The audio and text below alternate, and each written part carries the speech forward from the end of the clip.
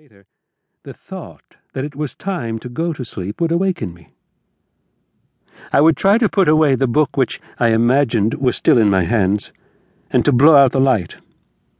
I had been thinking all the time, while I was asleep, of what I had just been reading, but my thoughts had run into a channel of their own, until I myself seemed actually to have become the subject of my book. A church, a quartet, the rivalry between Francois I and Charles V. This impression would persist for some moments after I was awake. It did not disturb my mind, but it lay like scales upon my eyes and prevented them from registering the fact that the candle was no longer burning. Then it would begin to seem unintelligible, as the thoughts of a former existence must be to a reincarnate spirit. The subject of my book would separate itself from me, leaving me free to choose whether I would form part of it or no. And at the same time, my sight would return, and I would be astonished to find myself in a state of darkness, pleasant and restful enough for the eyes, and even more, perhaps, for my mind, to which it appeared incomprehensible, without a cause, a matter dark indeed. I would ask myself what o'clock it could be.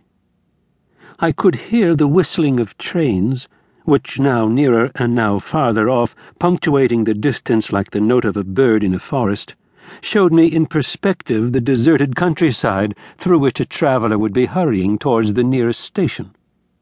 The path that he followed being fixed forever in his memory by the general excitement due to being in a strange place, to doing unusual things, to the last words of conversation, to farewells exchanged beneath an unfamiliar lamp which echoed still in his ears amid the silence of the night, and to the delightful prospect of being once again at home. I would lay my cheeks gently against the comfortable cheeks of my pillow, as plump and blooming as the cheeks of babyhood. Or I would strike a match to look at my watch. Nearly midnight.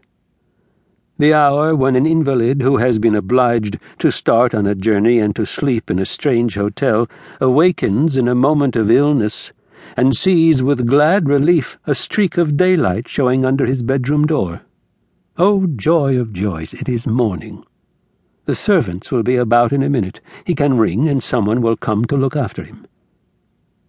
The thought of being made comfortable gives him strength to endure his pain. He is certain he heard footsteps. They come nearer and then die away. The ray of light beneath his door is extinguished. It is midnight. Someone has turned out the gas. The last servant has gone to bed, and he must lie all night in agony, with no one to bring him any help. I would fall asleep, and often I would be awake again for short snatches only, just long enough to hear the regular creaking of the wainscot, or to open my eyes to settle the shifting kaleidoscope of the darkness, to savour, in an instantaneous flash of perception, the sleep which lay heavy upon the furniture, the room, the whole surroundings of which I formed but an insignificant part, and whose unconsciousness I should very soon return to share. Or, perhaps, while I was asleep, I had returned, without the least effort, to an earlier stage in my life, now forever outgrown, and had come under the thrall of one of my childish terrors, such as that old terror of my great-uncle's pulling my curls, which was effectually dispelled on the day, the dawn of a new era to me, on which they were finally cropped from my head. I had forgotten that event during my sleep. I remembered it again immediately I had succeeded in making myself wake up to escape my great-uncle's fingers.